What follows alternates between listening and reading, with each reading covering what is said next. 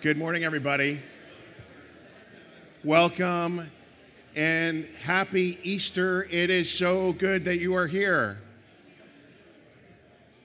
Turn to the person next to you and just tell them right now, with the most sincerity you can muster, I'm glad you're here today.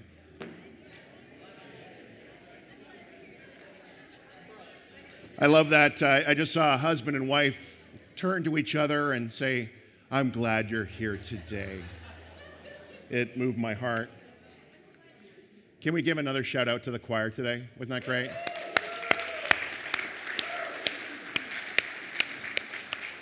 And also to the artists who contributed art to our Easter exhibit. You'll see on the back wall and on the sides, there are art pieces that Hillsiders have created. Hillsiders been up to all kinds of stuff. Flowers. I suspect that's been Carol Hansen hard at work. Can we give it up for Carol? Love to see the Hillside community in action. Well, we cannot understate what this Easter weekend means to us. How, as we heard at the beginning of the service, how the risen Jesus absolutely changes everything. A few years back, William Barrick told the story of how the Good Friday service in Dampera Church, Chittagong, Bangladesh, was packed. Little children sat on the floor in the aisles, and they were lining at the front of the church, and rows of people stood in the back, craning their necks to see the crucifixion scene as depicted in the Jesus film. Weeping and gasps of unbelief could be heard. There was just this shocked hush in the crowd as Jesus was crucified. And as the Bengalis watched, they were feeling the agony of Jesus' pain and the crushing despair of his disciples. And in that emotional moment, one young little boy in the crowded church suddenly cried out, "Don't be afraid. He gets up again. I saw it before." Spoiler alert. But a small boy's encouraging cry gave heart and hope to the viewers of that film. It is no small thing for us as Christians to say, He is risen. So let's say it again together, can we? He is risen. He is risen indeed. Fantastic. You got your part. That's really, really good. I want to take a few minutes this morning and have us consider something that happened that first Easter evening. On that night, a handful of people experienced a profound change that they were not expecting. And I think this is the kind of life change that Jesus would like to offer you and me this morning. You see, on that first Easter weekend, what we call Good Friday, Jesus had been crucified and he'd been nailed to a Roman cross. And as he was being crucified, most of his followers fled and went underground and were cowering in fear for their own lives. As John tells us in his account, Jesus' closest friends were hiding out in fear behind locked doors. And the last time they'd been with Jesus, they deserted him. You can imagine how they had felt about themselves. In his greatest hour of need, they'd fled. The words for themselves in this moment are failure, are loser, are coward. And we forgot to read the scripture. Eva, get up here and read the scripture, because she was supposed to do that earlier, and I just jumped on up here. Hold that thought. You good? Come on over. Eva's going to actually just preach the rest of the sermon because, right? On the evening of that first day of the week, when the disciples were together, with the doors locked for fear of the Jews, Jesus came and stood among them and said, "Peace be with you." After he said this, he showed them his hands and side. The disciples were overjoyed when they saw the Lord. Again, Jesus said, "Peace be with you. As the Father has sent me, I am sending you." And with that, he breathed on them and said, "Receive the Holy Spirit. If you forgive anyone his sins, they are forgiven. If you do not forgive them, they are not forgiven." And may God bless the reading of his word. That was a little delayed, but still good. Thank you, Eva. So as we just heard in that story, Jesus appears in the midst of disciples who are feeling like they had so disappointed their Lord. And it's unbelievable. Jesus breaks into a moment which must have felt like one of the lowest moments of their entire lives. And Jesus gives them 3 gifts that change everything. 3 gifts that I would propose that we can all look to the risen Jesus for in our own lives. He gives them his peace, his purpose, and his power. You got my 3-point sermon outline right there. The first gift that changes everything is his peace. It's the first thing that he says when he appears in that room. He says, "Peace be with you." In fact, he says it twice. In the original language, it would have been shalom, or peace be yours. I think it's so awesome that the risen Jesus' first gift to his fearful, discouraged, despairing disciples is his peace. Don't you love the idea of peace? I mean, some of you came this morning going, I could use some peace. Maybe peace and quiet. You came from a busy household. Peace is such a great word, and from Jesus, it really means so much more than just an absence of conflict, but the offering of his love, his forgiveness, his favor, his blessing. And I love that these are his first words to his apprentices. Notably, Jesus' first words aren't, a command. They aren't a correction or a discipline. They were a gift. He doesn't start at all by talking about how disappointed he was in them in their failure and in their flight 3 days before. In this moment, there is no call for repentance or even faith. It's just sheer grace. Peace be yours. Some of you this Easter, more than any other gift, could use Jesus' gift of peace. Maybe you're coming from a life situation that is just plain hard. I know many of you are. You're experiencing some life pressures, concerns, burdens that are actually hard to put into words. I had a friend who used to always glibly say when somebody was in trouble, he used to always say, what doesn't kill you makes you stronger. Until he had kind of a calamity in his life where he confessed to me in quiet, he says, I think this is going to kill me. Some of you can relate of being in kind of your own version of being locked in an upper room with your fears or your failures. Or maybe you're carrying a lot of stress or anxious thoughts that just kind of go with you day by day. Studies show that anxiety is now by far the most common mental illness or mental health issue in our day. And I suspect that most people in our culture are suffering from some kind of anxiety that just never goes away. And Jesus comes, like he did to his friends that Easter Sunday, wanting to break into their lives. And he comes not with words of judgment or condemnation, but with words of peace. Peace be yours. And you got to understand that anybody can say peace. I can say it to you. Hey, peace, brother, sister.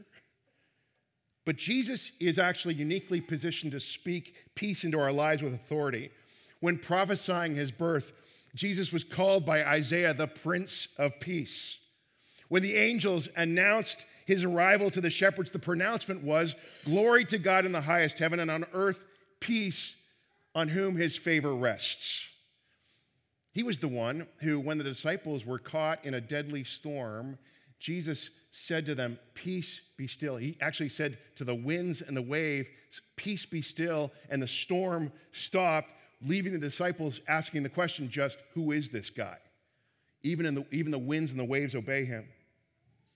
In John 14:1, Jesus would urge his followers to not be anxious. He said, don't let your hearts be troubled. Trust in God. Trust also in me. He'd go on to say, peace I leave with you. My peace I give you. I don't give you as the world gives. Do not let your hearts be troubled and do not be afraid. And I know for some of you this Easter, there are storms in your life, high winds are blowing, and you're anxious or fearful or burned out or stressed. And I think Jesus wants to speak his peace to you again. He wants you to know the kind of peace that changes everything. Jesus blesses us with peace. How do we know his peace? I think Jesus' consistent message is to look to me, to trust me, bring your troubles to me. The Apostle Paul talks about what to do with anxiety in his letter to the Philippians.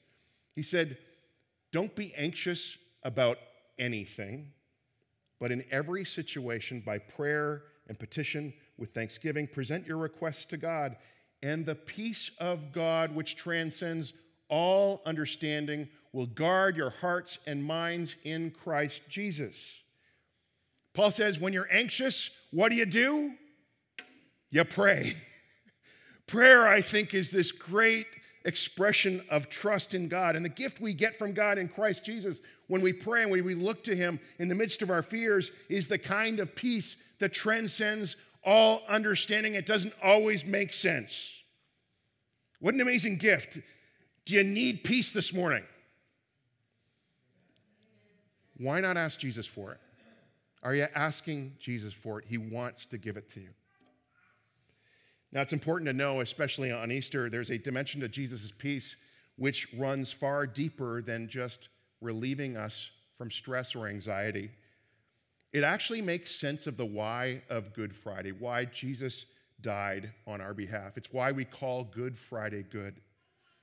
You see, Jesus came with a mission to bring peace, to restore the broken relationship between humankind and God, to bring peace with God. We're told in the earliest pages of Scripture that we were made in God's image, designed to live with God in a relationship that was marked by love and trust in God's goodness and care. But that relationship was broken by us when we went on our own, when we stopped trusting in God's goodness, when we walked away from his love, and we kind of said to God, we can do this better on our own. And this is what the Bible calls sin. And the result of sin is, as Isaiah 59:2 says, sin separates us from God. In other words, peace is lost with God. It's been broken. I wonder if you've ever had a conflicted relationship. Somebody where things didn't go well, maybe a seriously conflicted relationship. You ever had somebody betray your trust or hurt you so deeply or walk away from you? I know some of you have. Sometimes broken relationships can feel irreconcilable. You've heard that term, right? Irreconcilable differences. Like you couldn't imagine somehow it being repaired. Scripture makes it plain that humankind broke this relationship with God and it looked irreconcilable. Yet God the Son came to reconcile us and rescue us from the shame and devastation of sin and restore us to peace with God. How did he do so? He did so by offering himself as the payment for our brokenness, our sin. He died on a cross, which makes it possible for us to have peace again, peace within ourselves, peace with each other, and peace with God. As the Apostle Paul said in Romans 5:1, we have peace with God through our Lord Jesus Christ. He goes on to say in Ephesians, but now in Christ, you who were once far away have been brought near by the blood of Christ, for he himself is our peace. You see, peace with God is not just some idea, it's actually a person. Peace is a person, and Jesus comes offering himself. And so in Jesus, we can receive forgiveness and pardon for all the ways we've wronged God. We get a brand new start in him. Jesus dying and rising changes everything for us. New Testament scholar N.T. Wright retells the following story about an archbishop who is hearing confessions of sins from three kind of hardened teens in the church. And all three boys were trying to make a joke out of it. And so they met with the archbishop and they manufactured a long list of ridiculous and grievous sins that they hadn't done. And it was all a joke. And the archbishop, seeing through their practical joke, played along with the first two who ran out of the church laughing. But then he listened carefully to the third prankster. And before he got away, he told the young man, okay, you've confessed these sins. Now I want you to do something to show your repentance. I want you to walk up to the far end of the church, and I want you to look at the picture of Jesus hanging on a cross, and I want you to look at his face and say, you did all that for me, and I don't care very much. And I want you to do that 3 times. So the boy went up to the front. He looked at the picture of Jesus, and he said, you did all that for me, and I don't care that much. And then he said it again, but then he couldn't say it the 3rd time because he broke down in tears. And the archbishop telling the story said, the reason I know that story is that I was that young man. Friends, there's something about the cross, something about Jesus dying there for us, which leaps over all the theoretical discussions, all the possibilities of how we explain it this way or that way, and the cross grasps us. And when we're grasped by it, somehow we have a sense that what is grasping us is the love of God. God loves us. He did everything he could do to bring peace for us so we might have a restored relationship with him, and that's available to anyone who'd receive it. It's like God signed the peace treaty in his son, in his own son's blood, and he hands us the pen. Will we take it? Will we receive it? It's a free gift. It's all available to us in Christ. And so Jesus, first of all, he breaks into the room and says, peace be yours. That's the first way Jesus changes everything. Okay, so we're not very far along here, and we got 2 more points. We got to speed up. Say, hurry up, Durwin. Okay, we'll do that. The second way Jesus changes us, changes everything, is he offers us the gift of purpose. The risen Jesus says to his disciples in verse 21, as the Father sent me, I am sending you. You know, moments before, they're feeling like it's game over. It was tragic.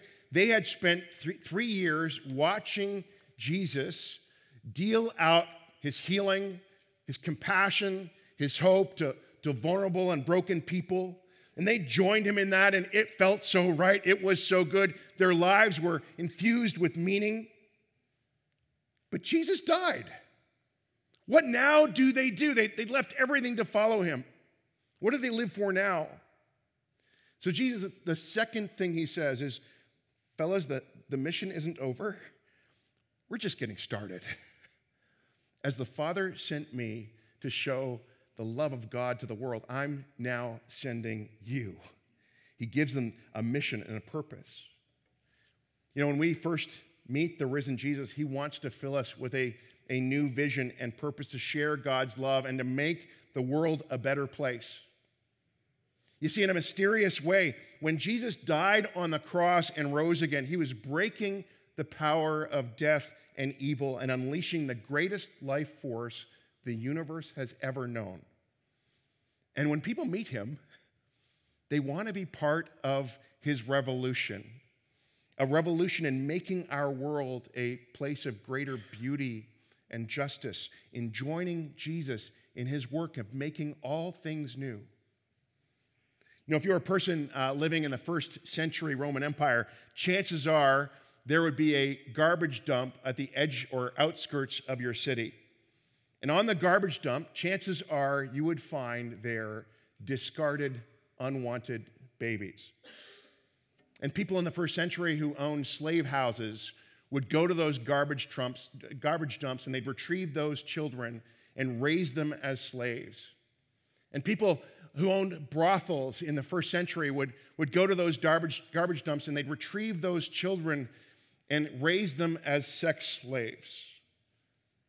But followers of Jesus would also go to those garbage dumps, and they'd retrieve girls and boys and raise them as their own. They'd adopt them. And listen to this, when hungry people in the first centuries knocked on the doors of Christians, and if the Christians did not have enough food in their homes to share with everyone, they would fast until they could all eat a meal together. Can you imagine? In the year 250 AD, it's estimated that 10,000 Christians fasting 100 days a year were able to give 1 million meals to the poor and the hungry. I think that was bizarre, but I know of a guy who during the famine crisis in Ethiopia back in the 80s, he lived on one peanut butter sandwich a day through a whole year so that he could give all of his extra resources he normally spent on food to those who are suffering from famine in Ethiopia. This tradition carries on in parts of the world. It actually makes me think of this calling that we have on Hillside as a church of Jesus Christ, as a church as we seek to practice radical compassion and generosity, showing love and care to vulnerable people in our neighborhood, in our community, and around the world. Let me say this, to care for the poor, to foster unwanted children, to help house the homeless, to support refugees, to care for the elderly, to feed the hungry are not extracurricular activities for a church. They've been a core part of our mission since Jesus Christ for more than 2,000 years.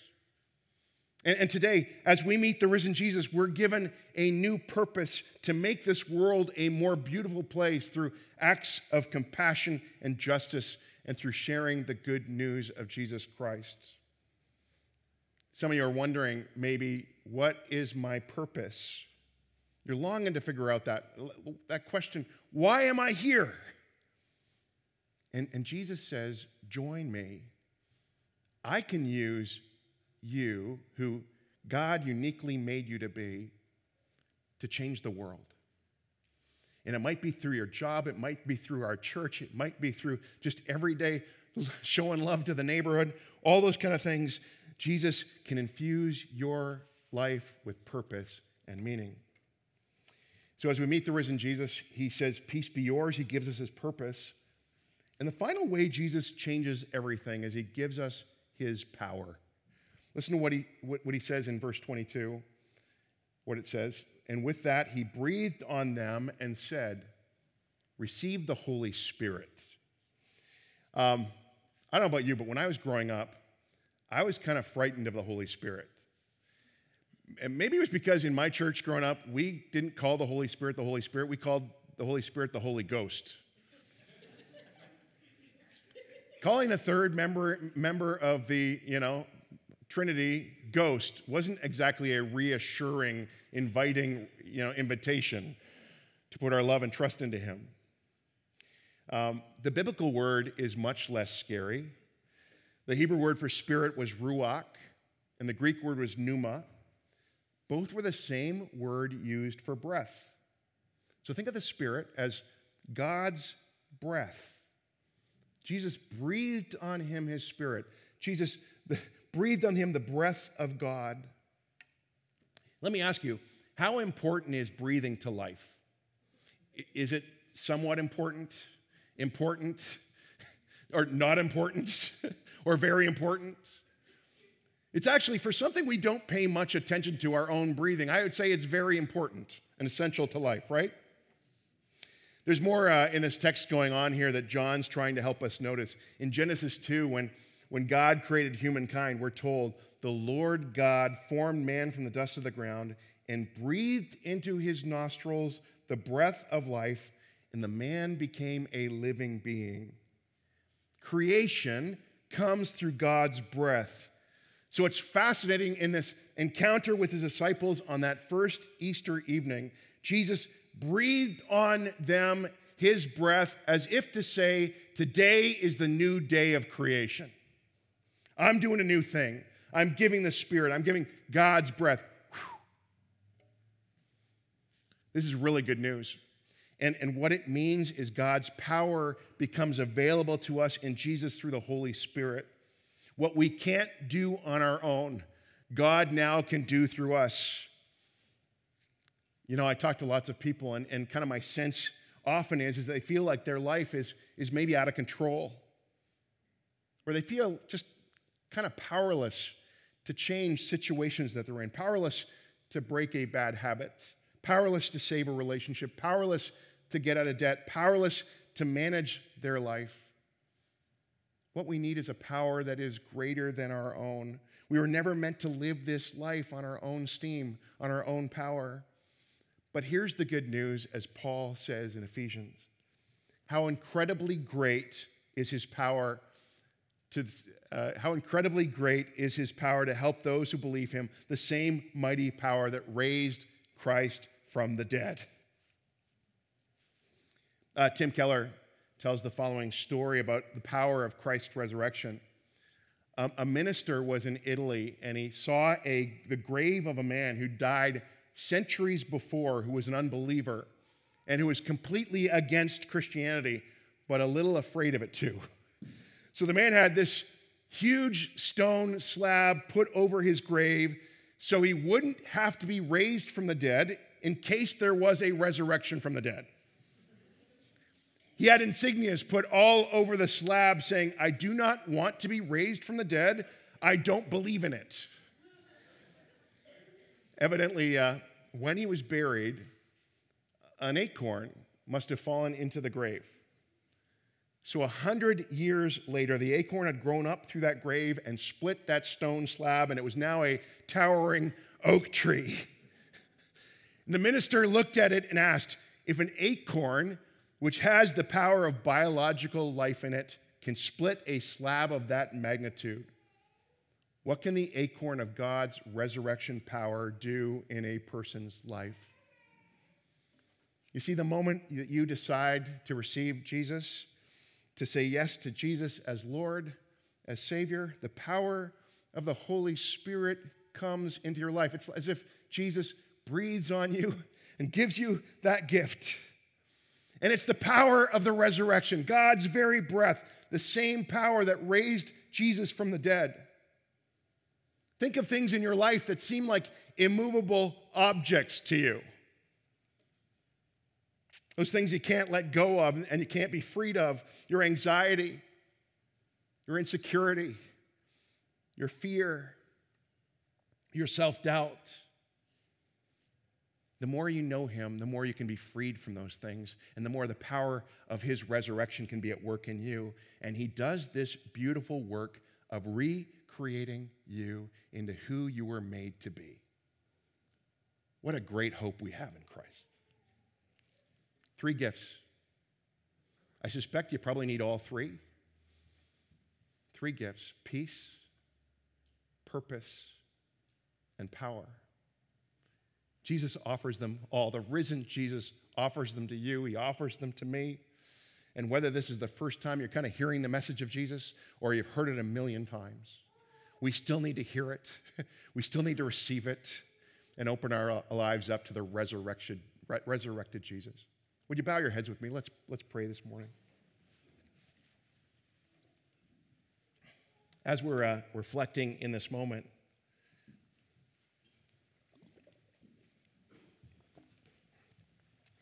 maybe this morning you are just so aware that more than almost anything, you need God's peace today. You need him to speak his peace into your life. You're struggling, maybe you're anxious, maybe you've been anxious for a very long time. Even in this moment, you can bring this to Jesus. And in the moments that are going to come, I just want you to keep on hearing that invitation to bring your worries, bring your fears to Jesus. Don't be anxious about anything. You can, by prayer and thanksgiving, you can bring those to God, and the peace of Christ will guard your minds in Christ Jesus. So ask him for your help. It's an expression of trust. Trust him with your fears. Or more importantly, maybe you've never taken the step to receive the gift of peace with God.